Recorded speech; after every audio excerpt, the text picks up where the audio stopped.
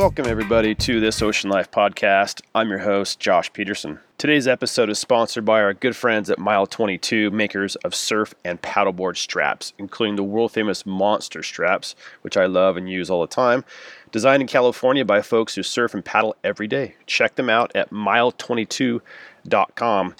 Now, today in episode number 64, we speak with Chris Hearn, a man of the ocean from Newfoundland, who's part of this Disasters at Sea television series that re-examines some of the most mysterious and harrowing sea disasters of the last 50 years.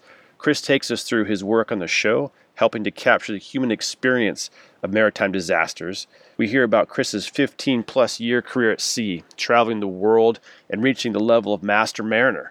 Chris talks about a variety of vessels he's operated, from icebreakers to cargo ships and drilling and more, while sharing his perspective on life at sea, running a ship and living with the raw wild of the ocean.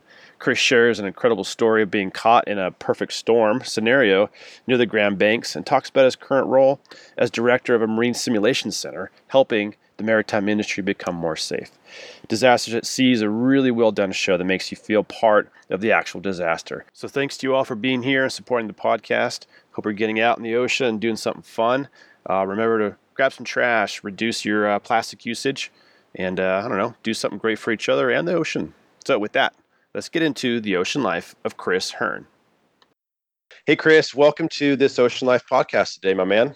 Thanks a lot, Josh. Happy to be here. Yeah, no, this is rad. I'm excited. You know, so many people who we speak with on the show, they're like in the water, immersed in it. They're under it. They're surfing, diving. They're on it. But you're like on it, but at a different level, man. You're on big, giant ships, and you've been doing so much for a whole career, a whole life on the water in the maritime industry. So excited to have you today and hear your perspective on things.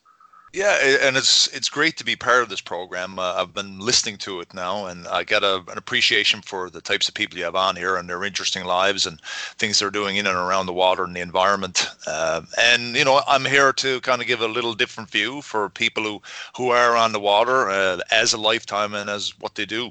Yeah, awesome, man. Very cool. So to start now, you're working on this show called Disasters at Sea, and that's a pretty cool show. I've seen some trailers, a couple episodes. It's really fun. I mean, anybody who likes the ocean, I think everybody's kind of fascinated. It's like watching a car wreck, sort of like you can't look away. And so seeing these recreations of pretty gnarly disasters and traumatic experiences at sea. If you would, man, give us an overview of the show, what it's all about, but then also the role you play in production of the show. Okay, I'll start from the beginning, I guess. So Disasters at Sea is very much a high-end docudrama, and it's very interesting because a lot of people don't really know enough about or very much about shipping in general, the international shipping industry and the ships that are moving around the coast. You might see them as some sort of an abstract item when you're driving along the coastline or you're there on the beach. But, it's a vast, broad industry that supports the world's economy.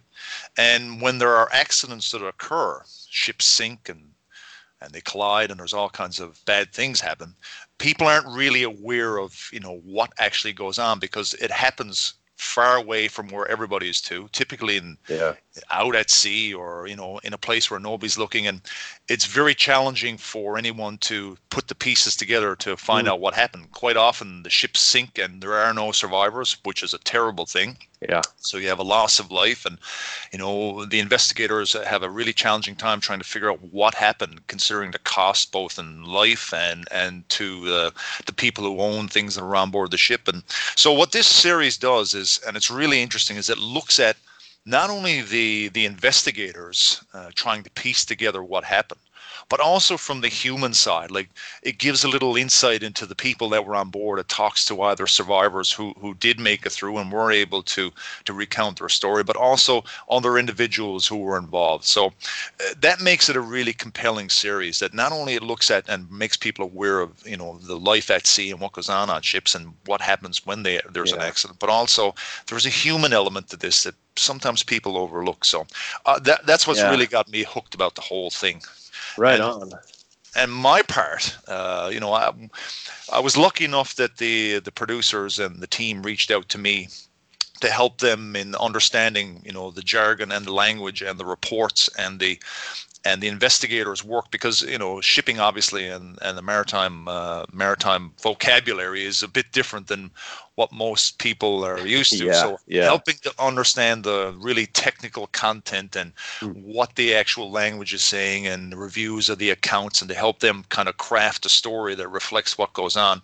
And, I was lucky enough that they said, well, we'll stick your mug on the old video as well. And, you'll get to say a couple of pieces. And I'm there to to really provide, I guess, the viewers with a little bit more of a generality, because sometimes they're talking to some of the investigators or some of the experts who are involved in the investigation, who are speaking from a very technical perspective. So I'm kind of there to say, listen, this is what this actually means, in layman's terms. Right. You're like the translator for the rest of us. A little bit, yeah. That's cool, man. So take us through like an episode, right?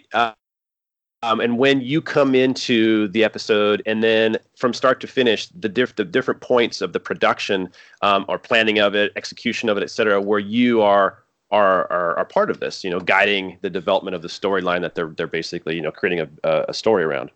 Sure. So what I'll do is probably give you the start off of the series itself with the first one. Cool. And the very first episode I got involved in when they reached out to me.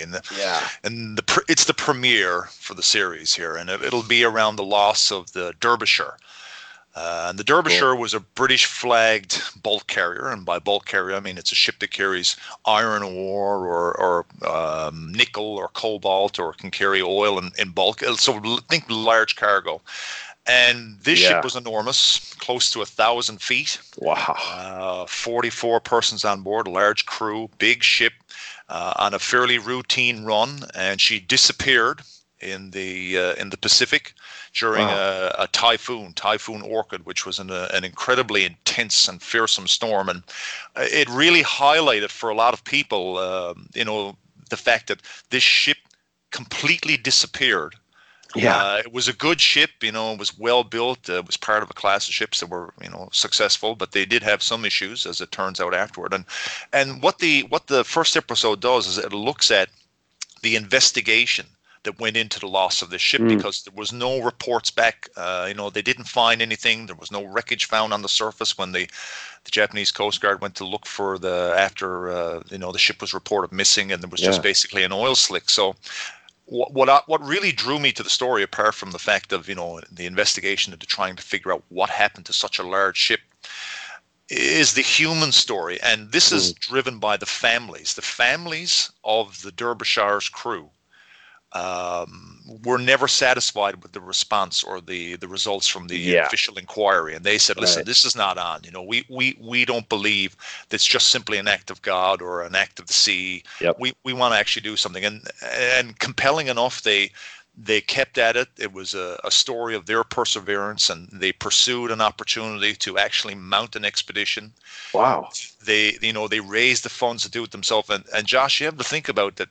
The fact that they actually found the wreckage of the ship is a 1 in a million. It's a needle in a haystack. It's insane. Yeah. It really is. And I think that their efforts to do that galvanized the officials in the United Kingdom to mount a larger expedition. And they did so. And, they were able to map out the wreckage across the bottom where the ship was lying.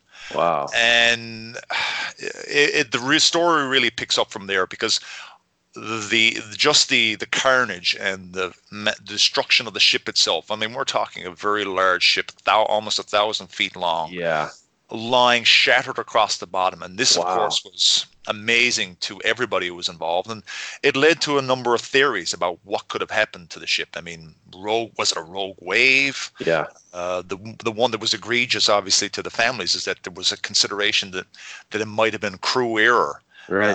That somebody might not have secured something and allowed the ship to flood, and she sank. And sure, it's really compelling to see that, how the story plays out. So I think that the viewers and anybody who's watching this, even if they're laymen and have nothing to do directly with the sea or shipping, will be fascinated by it. It sounds like it. So then, your role then in sort of breaking down the story and deciding what it is you guys actually add to however long the show is. 30 minutes, 45 minutes. What then guidance do you provide to the production team around this? So what I help them with, and they're very clever people. They've got a great team there that work on this, and they reach out to the technical experts, the naval arcs and the marine engineers and operational people, surveyors. Is that I help craft, I guess, the narrative from the Mm. human perspective, from an operational side. So because I'm an ex-mariner, I spent a long time at sea. I was a captain. I worked both nationally and internationally. Is that I can provide the viewers with the insights that the technical experts are not there to provide. I'm there to put a little bit more Ah, of a human face. Like I can tell you a little bit what this might have been like, what it's like to actually be on a ship in really heavy seas when the right. ship is moving around, or what happens on board a ship if some alarm goes off, or what the experiential point of view is. So I'm kind of there to bring it back to the viewer to say, oh, okay, now I understand. Oh, now I know why this was so serious. So Right. that's kind of what I help the team with. Got it. And that's really cool because I think while it's neat to see and kind of trip out on how a giant boat or even like, smaller boats, maybe a couple hundred feet, fishing vessels in the Bering Sea or something can, mechanically or physically have a problem. It's I think what hooks us when I watched a couple of these was the crew perspective. It's here's the captain reenacting like the actual scene, but then you cut to him and he's sitting at a table and it's the real guy and he's Yeah. basically replaying back what it was like to be in a hazard suit in the water looking at the helicopter passing by, whatever. And that's the stuff that you put yourself in his shoes, and that's really cool. Like, and that must be really fun for you to be able to provide that piece for the show. Yeah, it does, and I'm glad to do it because it helps people understand what it's all about. I mean, as I said earlier, Josh, when ships sink or there's an accident, whether it's a large ship or a small ship, it happens so far away from everybody. It's not like Yeah. you see a car accident and the ambulances arrive and the police arrive and everything is there in front of you.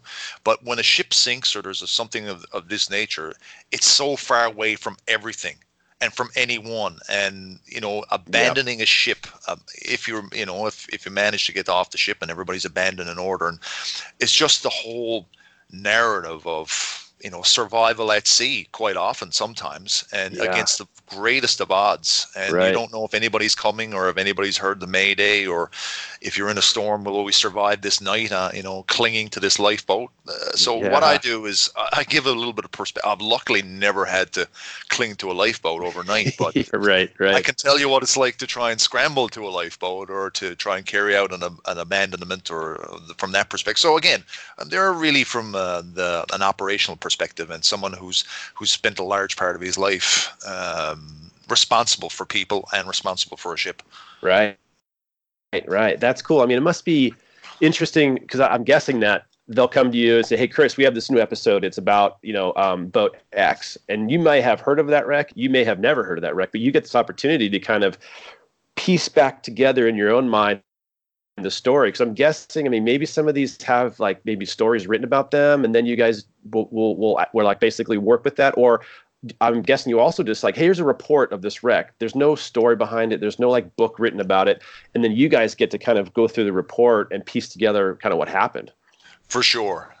For sure. I mean, it's such a fascinating business. I mean, the accident investigation teams who look at this type of work, their efforts alone are worthy of quite often a lot of the story. How they piece together Yeah. what actually happened, how they speak to survivors or speak to family members or speak to people who are on similar ships, and the work they have to do, like including ROVs that go and check out the ships on the bottom, or check out Yeah. the wreckage, or they look at design flaws, and it's amazing. And then to be able to tie that to the story of the ship. So to get back to your point about here's a story about ship X.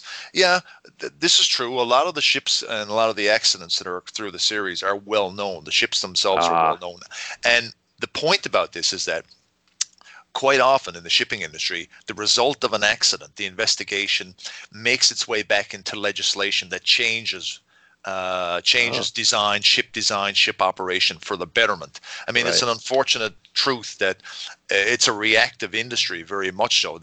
We try, and everybody tries to be proactive as much as they can to say, okay, we're gonna design for all kinds of situations, and That's true to a degree, but sometimes things show up as a result of an accident. Many ship casualties and losses are a result of a number of small things that all coincide, that come together in a chain, that normally one of themselves might not cause the accident, but all together they do. And this is what helps the industry get safer. So some of the ship accidents are well known because they resulted in changes to maritime law and to regulation and to legislation that has, probably saved people's lives now that they're not directly aware of. Right. Yeah. Gotcha. And so it feels like with you being in the industry, and as you mentioned, when one of these accidents actually happened, it's big news. And so I'm guessing that the news will trickle to you, whether the ship's off of Africa or somewhere else in the world. It's big news. And so I'm guessing, just kind of keep your finger on the pulse of this stuff in general, just by sheer nature of your job and everything. Is that true? That's right. So, the facility that I operate, I'm responsible for, we very much follow all accident investigations because we're either a part of them sometimes in some of the cases in our facility, or the lessons that are learned or the changes that have come about in training or competency assurance and assessment make their way into some of the things that we have to reflect here. So if there's an accident, let's say an offshore support or supply vessel, for some reason, a control system, or there's a loss of station keeping ability and it drifts into an offshore drilling rig, then the accident investigation that occurs in that points out the factors that why this happened, and then that ends up back with us, and then we're the ones who help people prevent that from happening again. So yes, we're always trying to keep on top of everything that's going on, and we read a lot of the casualty reports and all of the industry resources where a lot of this stuff is presented and disseminated. Right. Very cool. And so what you're referring to, and correct me if I'm wrong, is the Center for Marine Simulation. Is that correct? Where you are? That's right. You run that. Yeah. Cool. Yeah, so I was reading on it, and it looks very cool, highly technical, I'm guessing. But take us through that. Like, what purpose does marine simulation serve? I guess there's a research and education, sort of a research and development piece too. But day to day, what's this? It's like, really, what do you guys do, and what kind of service do you provide? It's funny because we're actually here because of an accident. Oh, wow. We were actually created. So the center is an operating unit of the Marine Institute. It's a larger body, a larger organization that it's the largest maritime training and research facility in Canada. Yeah. And my particular center, the Center for Marine Simulation, was created after an accident that occurred here in Newfoundland in the offshore oil and gas industry, which was a loss of an offshore drilling rig, the Ocean Ranger. And the entire crew of 84 died. Wow. And the results that came about during the investigation process pointed towards, the need to be able to carry out not only training but risk assessment or operational analysis in as realistic conditions as possible. And this resulted in a major investment on the part of the oil companies and the federal and the provincial government to create this facility where they would advance the state of the art of simulation capability. So what we have are these very powerful, these very large simulators that move like real ships will move. Wow. And we can subject people to all kinds of conditions, and we can carry out training in really realistic scenarios that, again, the idea is that we almost aim to make people make mistakes and have them sweat and have them uncomfortable while they're doing things here. Yeah. Because we're trying to reflect the reality of some operations or some scenarios. So a lot of things we do are very specific training, very short course, continued professional development stuff. And the other things we do are projects. So companies will come in and use our facility to say, okay, we want to find out when things really go bad, how bad could they be? What could possibly happen if we lose something? So that's a lot of what we do. So we're part of this whole continuum of helping people stay safe. Yeah, that's awesome, man. Yeah, it is. So, but describe like the physical nature of this. So I've seen a few pictures. I'm guessing there's like a virtual piece, and so here let me back up. When you think of like simulation and think of like airplane flying simulation, right, where you're in this fake cockpit and it's like this virtual screen, it shows the instruments, it shows everything, but it's basically replicating the real thing. Is that what you guys do? Is that part of it? But do you also have like a physical piece where there's like a giant pool or something where there's water and you're trying to simulate different conditions? Like what is all that? Yeah, no, that's true. So we, in our center specifically, yes, we have all that. We have the big. You're right. The analogy is quite right about like an aircraft simulator. So, except instead of a cockpit of a plane, it's actually the full mock-up of an entire ship's bridge. So Yeah. they're very large, Right. and so that's what our center has, plus all the ancillary equipment, the engine room, everything that's connected to it. So it's almost a Got it. complete replica. But we also have, to echo your point or your comment about the pools, yes, that's another center that's part of our institution that Got it. has all these wave pools and is able to put people in all kinds of interesting, situations like abandoning a ship. And if I can draw a comparison, this is one of the things that I found fascinating about the series and the production of it is that the team in Disasters at Sea, as part of what they want to do to make the series and the episodes so compelling, they actually created in their studios, the mock-ups of the bridge, and they include immersing people in pools Oh, cool. as part of, representing what it's like when somebody has to jump over the side of a ship or a small boat while Yeah. they're wearing an immersion suit, or if they're floating in a raft, and to show them wet and miserable because they will be wet and miserable in these situations. And Yep. I'm amazed at the level of effort that went into the program to be able to represent this. And I think it's a hats off to the team. Yeah, so it was impressive to you as a guy of the ocean, a mariner, looking at what the Smithsonian and this program's doing. You were impressed. Like they weren't just kind of, sort of half-assing it. They were really trying to get as as real with the recreation as possible. So that was a draw for you, as you said.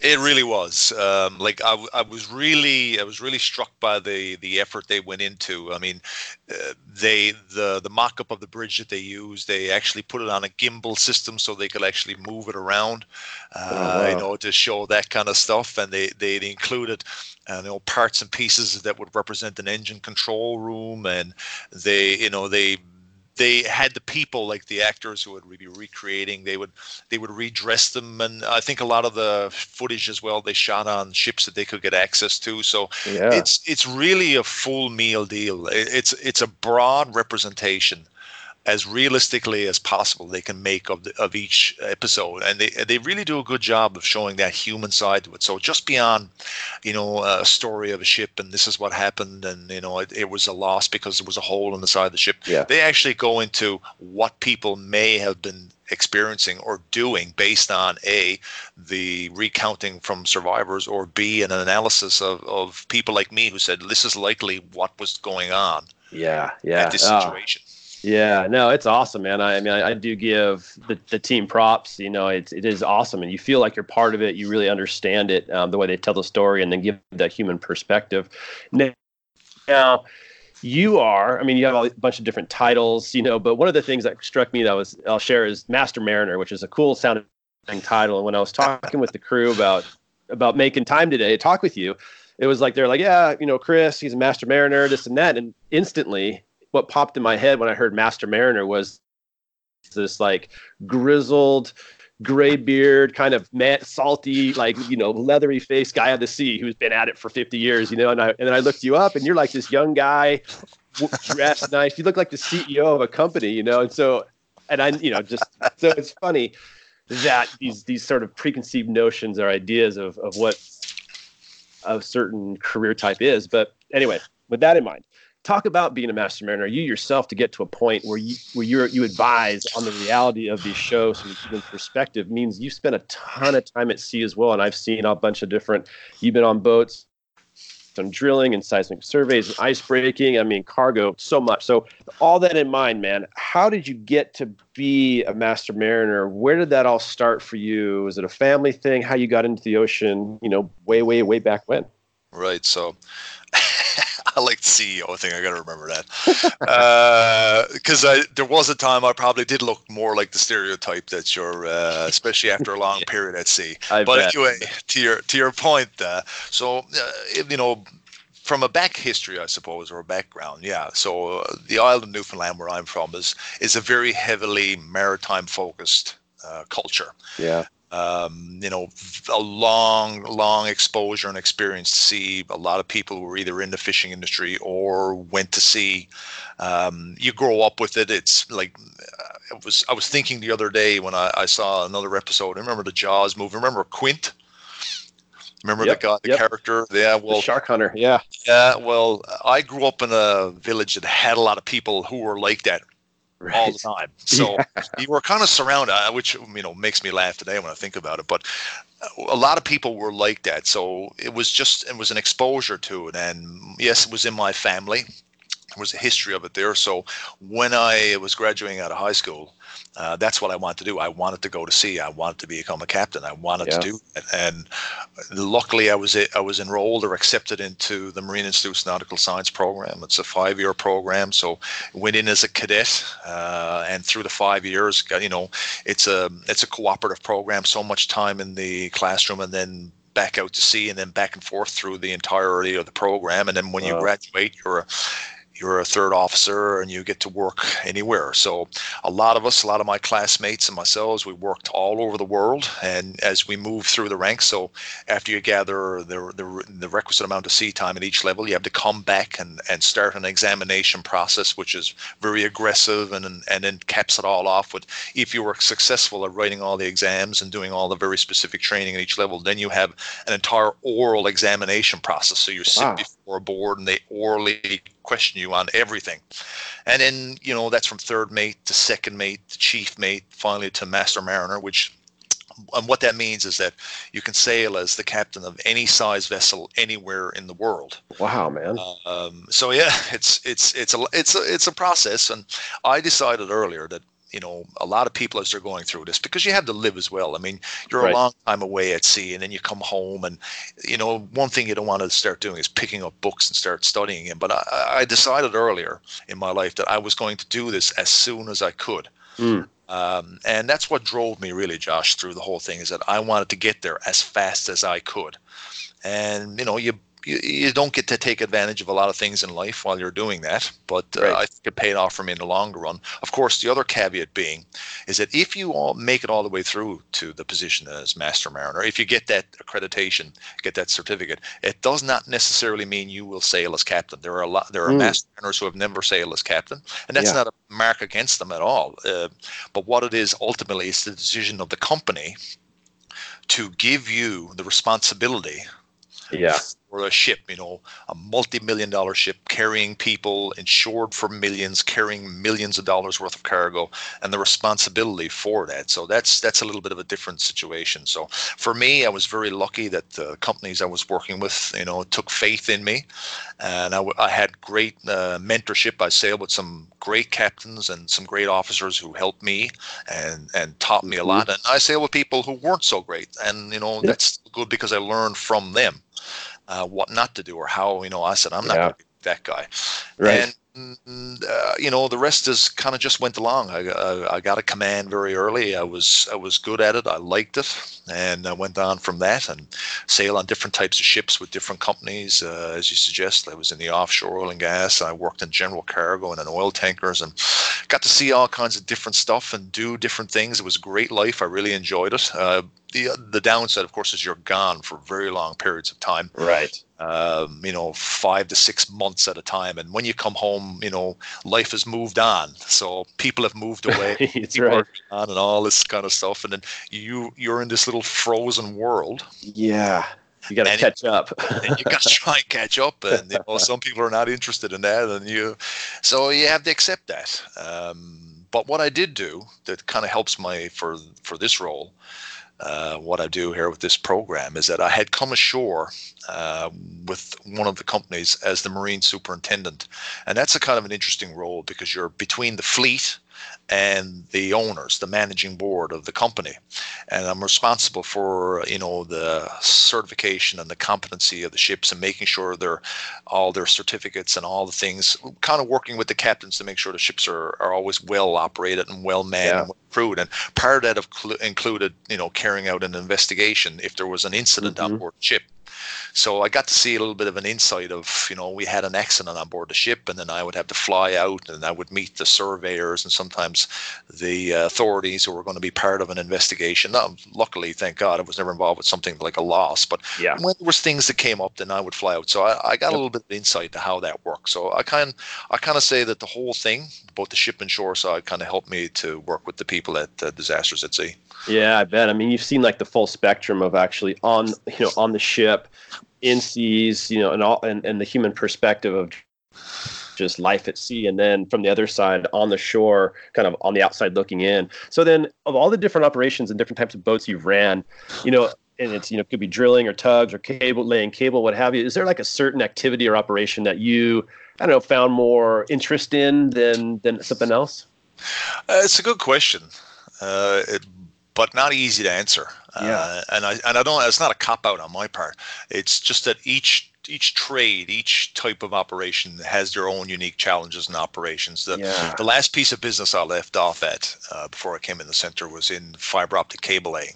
And I had a couple of years there with a really good company that was doing some interesting stuff. And what I liked about those ships is that, we got to work in a little bit warmer water than some of the water I was used to working in, much colder. We did a lot of work in the Caribbean. Right. It was a lot of really old-fashioned seamanship. There were very large crews on board. And it was good to see some older traditions that you don't normally see on some ships now because the crews are much smaller. Yeah. Technology has replaced certain things, and I enjoyed the ships were very good. There was a very good company and good people there, and I really got to enjoy my time there. And it just was right before I came into the position I'm in now. But I also enjoyed working on tankers. It was interesting to be responsible and be part of those types of operations, loading liquid cargo and then pumping off and all that great stuff. But part of it too is I enjoyed my time in the Arctic. It's not a place that everybody gets to see, and to be up so remote. I mean, never mind being in the middle of the ocean, that's one thing, but also being in the middle of the ocean or in the ocean up in ice, far away from anywhere else or anybody else. And you get to see a part of the world that very few people will ever see. Yeah. So again, so it's a roundabout way of me saying I enjoyed everything that I did. Right. Yeah. In each operation, as you mentioned, was extremely variable. Different locations, environments, ocean conditions, weather, boats and everything. But stay on the Arctic. So, and I'm curious. So, here you are. You go through the schooling. You work your way up in understanding boats and the mechanics and everything, and everything about operating a boat. But then you go to like the Arctic or something, right? And there's an ice factor. There's a different kind of environmental condition that maybe you weren't super familiar with. So I guess my question is, do you have somebody are you an ice expert also, that how to navigate, how to actually, when you could bump things or how the boat will interact with, ice of different size, thicknesses, what have you? Or is there like an expert on those ships who that guy is all about like ice, and he can kind of guide, the captain or the crew around that. If that question makes sense. No, it does. It's actually been the focus for a lot of discussion at the IMO, the International Maritime Organization. I'm glad to say that there is actually several regulations and laws in place about shipping in ice and how ships operate in ice. But to your point, so I started my career when I was a cadet, and then went back to sea after I graduated with companies that were operating in the Arctic. So it was very much a learn by experience. I mean, the captains on board the ships were very experienced ice masters. They were a long time in ice. They understood ice, and working in the Arctic, they knew it. And a lot of the people they came from Newfoundland, where I'm from, and we see both types of ice here. We get glacial ice coming down, which is the icebergs, and we get pack ice. Surrounds part of the island for a lot. So ice is accustomed to us, like we know about it. So, it wasn't unusual to me, but it's when you get a little bit further along in your career, when you're responsible for the ship operating in ice, and you understand, what it can do to you. It can damage your ship. You can get stuck in ice. You can be stuck for days. It could, if you get into really heavy multi-air, which is really old ice about the consistency of concrete, it can punch a hole in the side of your ship. So you have to be very careful about that. But to your point about knowing or learning about that, for a long time it was very much focused around an experience factor, that you sailed on ships where there were experienced officers and captains in ice. They knew ice. If there was a ship that was passing through an area that hadn't anybody with experience in ice, then they can engage an ice pilot, which is an expert who's used to navigating in ice, and they can be hired and they'll help with the ship to go through. There's a lot of that happens in the Arctic. A lot of former captains from icebreakers, Coast Guard icebreakers, or commercial ships that operate in ice, they can be engaged and hired and brought on board to help the captain and the crew. That happens with a lot of the expedition cruise ships.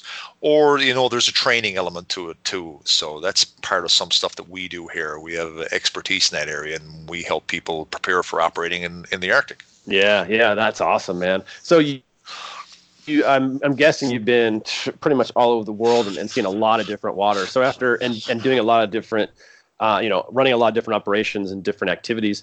So after all of that, and seeing, I'm guessing, some pretty heavy water, some pretty weird things, some pretty gnarly experiences.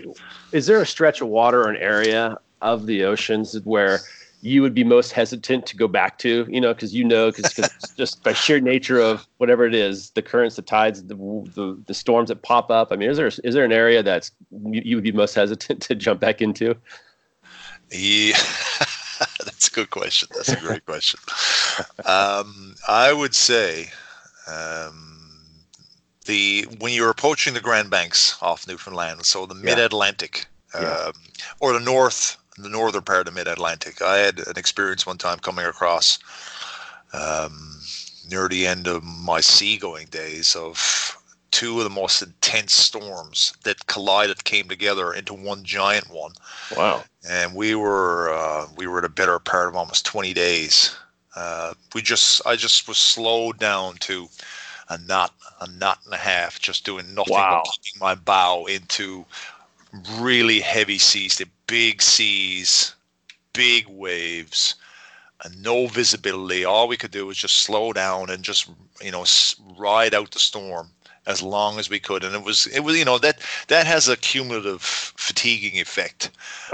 Because nobody really sleeps, and the ship is rolling and battering, and there's no end of noise. And at nighttime, it's just as bad, or even worse at night, because when you're slowing down to that kind of speed, the ship is just barely at steerage. So by steerage, I mean you're just barely able to keep the bow in the direction you want, and you're trying to keep it in the direction of the waves. And occasionally, the officers up on the bridge of the mates would lose track of where the waves were coming on, and you'd have some big wave strike the side of the ship and roll all over the place. And so, that northeastern part of the Atlantic is bad for weather. And then you get, intense periods of fog, which is what happens off Newfoundland. And, you throw in that factor of glacial ice being in amongst that. It can be very nasty. Oh, that's heavy, man. I mean, 20 days of just basically, like you said, holding position just to keep the bow into the waves with no visibility. I mean, that must have been such a morale drainer of the crew, I mean, but that's part of it too, right? Everybody expects that's going to happen sooner or later to them in their career. It is. I mean, if you're going to be at sea, you're going to experience that at some point, unless you're in very sheltered or coastal waters, or especially deep sea or anything that's on outside the coast, off the coast. You're going to, at some point, you're very lucky if you don't. I'd be surprised if you don't. But most often, eventually you will, and you're prepared for it. I mean, so you take the precautions, you take the steps, and you're ready for it. No one wants to do it. But that's it. This is, so if I was on a ship going from point A to point B, and, I'm watching the forecast and I'm getting updates on the weather, and I'll adjust my course, or I'll slow down, and hopefully the weather will pass ahead of me or behind me, or I'll avoid it by altering course. And sometimes that's it.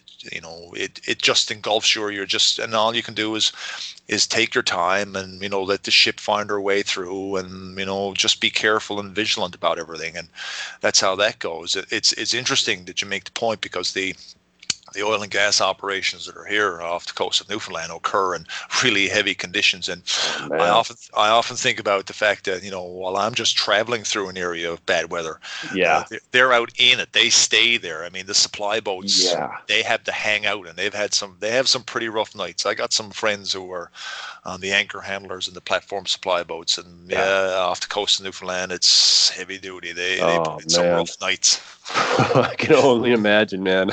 I can only imagine. So take about how about the opposite end of that spectrum, right? So we're talking super heavy, gnarly, rough seas. Now, and there's also then plenty of days when it's just epic, right? You're just it's buttery, it's glassy, it's just favorable, and so for you. Here's what the question I'm going to ask is: you're so busy on the ship, you're doing 1,000 things, you're managing the crew, you're just doing so much. Do you get the opportunity when those moments, or those times when it's just awesome out, the water's perfect, like where you can kind of reflect and just enjoy, being at sea and being part of, away from everybody, away from man, pretty much, and just really enjoying the raw nature of and beauty of the ocean? Yeah, there is. I often think of how many nights, you're up there on the bridge when you're an officer, just looking out over, really the broad ocean, and there's nothing but you. You think a lot, I'll tell you that, at sea. That's certainly something you seem to really organize elements of your life a lot, because you have so much time to think. That's cool. When you're just steaming along, and the routine of life on a ship, settles in during deep sea passages. That the watches come, the watches go, people eat, they go to sleep, they get up, they do whatever work is going on. The ship settles into a really routine running of the day. But to your point, there have been times. I mean, sometimes when you've had a really difficult time alongside, the port call has been you've been very busy. A lot of, cargo operations have been difficult, and you're just glad to get clear of everything and everybody and get the ship out and get away from everyone. And you're out on the bridge wing, and there's this warm tropical wind blowing down off the ocean, and you get the smell of whatever, flowers or something, I don't know, off the coast of Brazil, and it's just there on the bridge wing, and the sunset is beautiful, and you're on your way somewhere, It's just those are the moments that make it all worthwhile. Or even just the good times on board when the cook is going to have a barbecue and everybody's out on the after deck somewhere, and that human side of it, we're all together in this, and that's the thing about it that you do miss in the end, is that camaraderie. That this is the family that I'm with now for a lot of the time, and that's why crews tend to be very very tight. Yeah, I bet, man. Spend so much time together at sea and enduring like intense moments. There might be epic moments. You're all hanging out, having a nice barbecue, and it's beautiful. And then a couple hours later, you might be all just batting it down and just getting down to business because things are a little bit more chaotic, And I can totally see that. So, what about this is an aspect of the ocean that I love is like the mythological side, so to speak, right? So I'm looking at a master mariner, all the amazing things you've done, and very much a lot of schooling and training and all kinds of stuff. But there's also this element of the ocean where it's like the mythology part, it's like the superstition part and everything. An example is I got a boat. Buddy of mine went in and we bought a Parker. It's like a 24-foot wheelhouse fishing boat, and didn't have a name on it. So we've got to put a name on it, Okay, cool. So we looked up, and I was looking up how you name a boat, and one of the funny things that popped out, which I just love, that this superstition of the ocean can be crazy, and it's so classic, is you never name your boat after your wife, right? You always name it after your daughters, because they'll always love you, and you're never sure if your wife will. And so things like that. So you, as where you're at in your career and being on the water and seeing so many things, where is that superstitious part for you? I mean, is there an element of that still for you, or was there ever, Always. It's a funny thing. I mean, the culture of the sea, and you're reflecting on it really well. I like that. I like how people can, whether they know it or not, are affected by superstitions that come from ships, and the maritime culture kind of, slowly fingers out into people, whether they know it or not. And oh yes, I mean, And that's partly coming from Newfoundland, which also has, has a really strong culture that's built around the sea. So we're Right. really immersed in it here. But oh yes, we had all kinds of traditions and superstitions about stuff. I mean, ships would never sail on Friday formally. Whether Right. that was actually real or not, I don't know. And Right. you're right about naming a ship. I mean, one of the there's many reasons why I've heard, but one of the things that was kind of a common knowledge of, ships are always referred to she because while you're on board, you're only supposed to pay attention to her, and the ship would get jealous. The ship would be jealous if you were talking about no women on the ship kind of a thing. That the Right. ship would Right. be jealous of a woman, and she would be unwieldy or not responsive or there'd Right. be Right. breakdowns and all kinds of stuff, and never coil ropes against the sun. Yeah. Or open a can upside down. Never open a can upside down. Wow. That was all, it was never ending when I think about some stuff now. And you'd never say pig, a pig at sea, because pigs can't swim. And it was figured that you were inducing people to end up in the water and drown. Right. And Right. I've heard all kinds of ones. Yeah, so they're still there. I mean, I have a boat myself. I've always had boats, and probably I Yeah. had too many boats. And Right. I have now. I'm always kidding people when they come on board, and we're having a good time, and don't be whistling, stop whistling, and well, why can't I whistle? And you're going to whistle up the wind, or Oh yeah. my nephew and my niece look at me, and so I have them half frightened to death all the time when they're on board. But I do that Um, madness as anything else. yeah, that's classic. So talk about that. What kind of boat do you have, and what are you guys out doing on it? So for me, I have a 36 Grand Banks. Yep. Uh, Awesome. yeah, it's a great old boat. It really is. Got a lot of soul in it. Yeah. They're great boats. So what I do is usually I keep her in a marina. She's up on the land right now, obviously, because you can't be boating this time of the year. But normally I use her for myself and the wife. We go for long trips around the island. We go up into some of the more isolated bays where there was a lot of resettled communities. After Newfoundland joined Canada in 1949, 1950, they resettled a lot of people off some of the smaller islands. So out on these Oh islands wow. are people used to live, and they're really amazing, interesting places where you can go with a boat, and you can only get there by boat.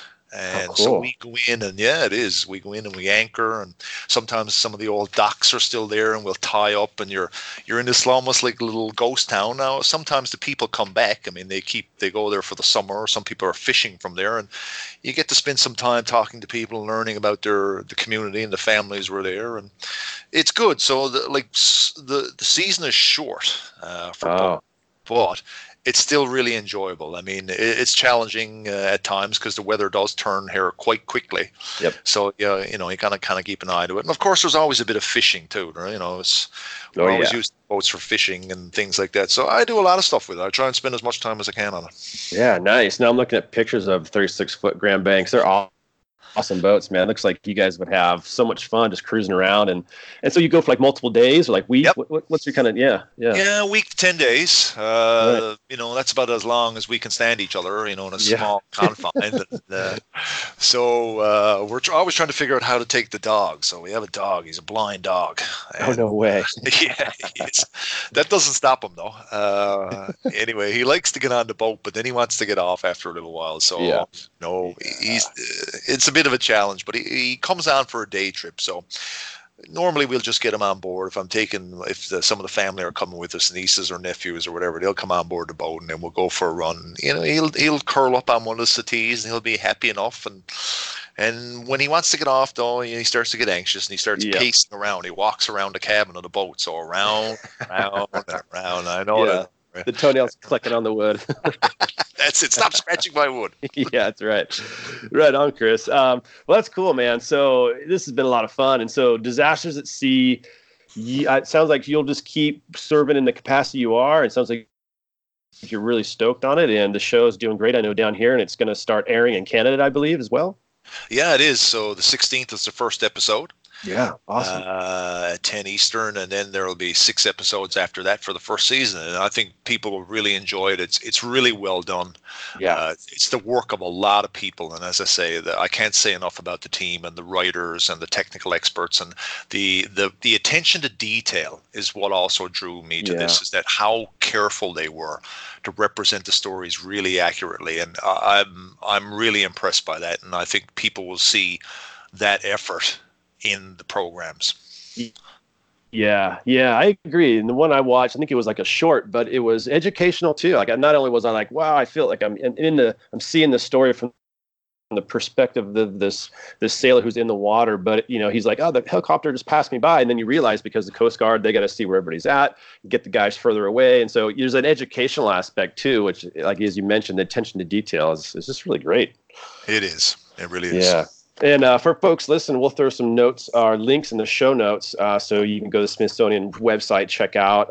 I'll throw in a couple links to Chris so you can dig into him a little bit. But Chris, man, I really appreciate all your time and sharing so much, man. This has been a lot of fun. Well, thanks for having me on, Josh. I really appreciate it. It was great chatting with you. Very good. Well, thanks so much. Take care. All right. Cheers. Bye. Hey there. Thanks so much for listening to the podcast today. We really appreciate all the support. If you like what you heard, please, hype us up on social media. Always appreciate, spreading the word. Give us a nice little rating on the your podcast app, and just keep tuning in. If you're interested in being on the show and sharing some of your life stories, hit me up, Josh at thisoceanlife.tv. You can PM me on Facebook or Instagram. Anyway, thanks again for being here, and have a great day.